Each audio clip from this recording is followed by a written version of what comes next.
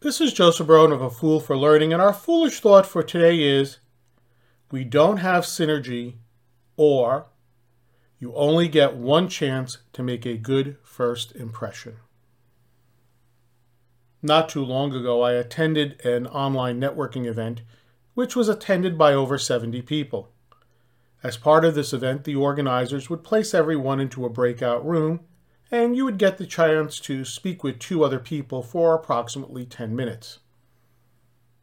During one of those breakout rooms, I met someone who, after I told him what I did, asked if I could create a curriculum and lesson plans.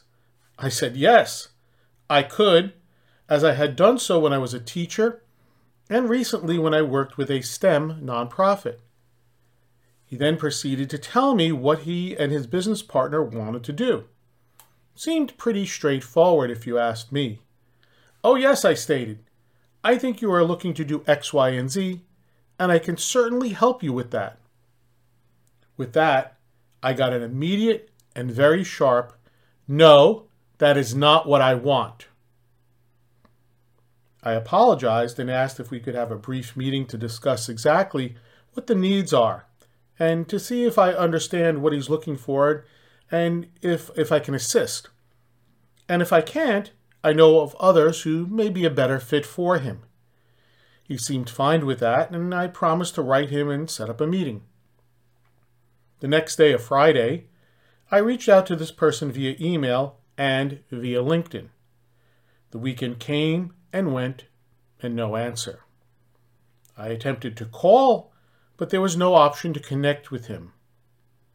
So I wrote him a second time with the typical wording that, maybe my email probably slipped through the cracks, etc. Still, after a few days, no reply.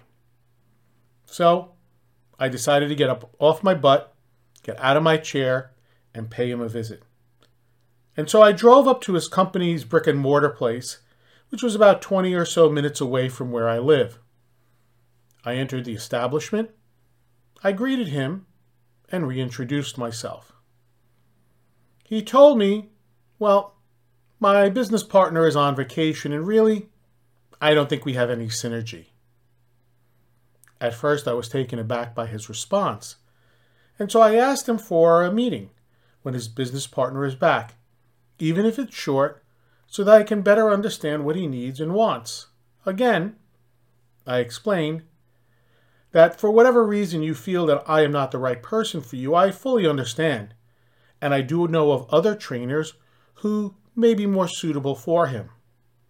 I handed him my business card and even gave an extra one to him for his business partner. Of course, when I returned home, I followed up with an email. I did not expect to receive a response from him, and to this day, I have not received one. So, as you can imagine, I have a number of thoughts on this and want to share just one, which I talked about in one of my very early podcasts. You have only one chance to make a good first impression. My assuming what he needed was my mistake. I should have said that I think I understand his need, but I would like to meet with him and his business partner to discuss further.